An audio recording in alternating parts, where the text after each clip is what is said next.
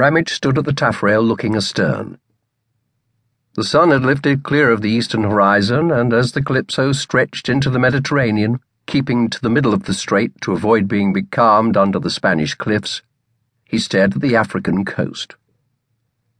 With Gibraltar and Spain on one side and the mountains of Africa on the other, the strait was known to the ancients as the Pillars of Hercules, and the pillars were perpetuated in the Spanish dollar sign. The Spaniards drew 2 vertical lines for the 2 pillars, and then entwined them with an S-shaped garland. In the distance, Ramage could now see the Ras el Haka of the Arabs, the northwestern tip of Africa, and known to British seamen as Cape Espartel, the southern gateway to the strait, and unmistakable because of a long ridge of rounded mountains which ended just behind it in a great black hummock, Jebel Kabir. 2 or 3 miles beyond, as the coast trended south, out of the sight just now was Yabila, only 450 feet high but a perfectly shaped breast with a dark-coloured cairn on top. The reason for its Arab name, the Nipple. The African coast lining the strait was harsh. Indented cliffs seemed to have been chewed by some great prehistoric monster and were littered by many rocks, white-collared where the sea broke round them. The first port was Tangier, known to the Romans as Tingis, and later called Tanjar by the Arabs.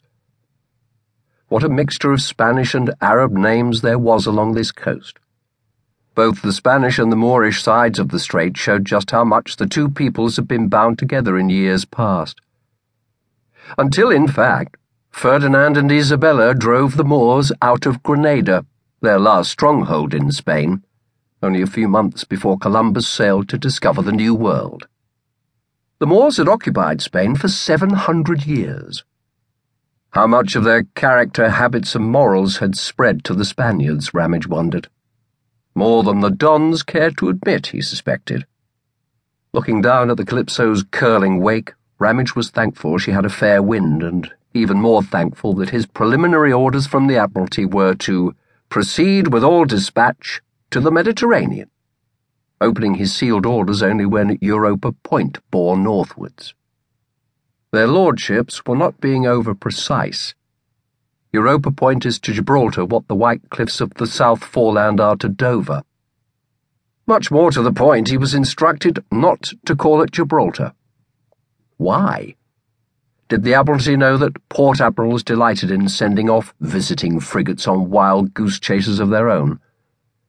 Or were their lordships afraid that the contents of their secret orders might be revealed?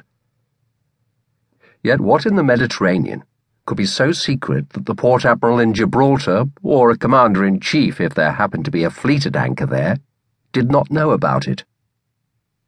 He turned to look forward over the Calypso's bow.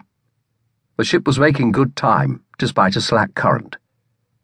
Sticking out from the Spanish shore, as though a peddler was offering him an onion by its stalk, was Tarifa, a small island linked to the Spanish mainland by a causeway. Tarifa had, for centuries, been a sally port for pirates and privateers who lurked behind its steep cliffs, waiting to pounce on passing merchant ships. It was the southernmost point of Europe, beating Europa Point by 5 or 6 miles. Well, Ramage admitted the Pillars of Hercules held many memories for him. It had been the gateway through which, as a young midshipman, he had first passed to see and smell the black smoke of guns in battle, and hear the calico-ripping noise of passing round-shot.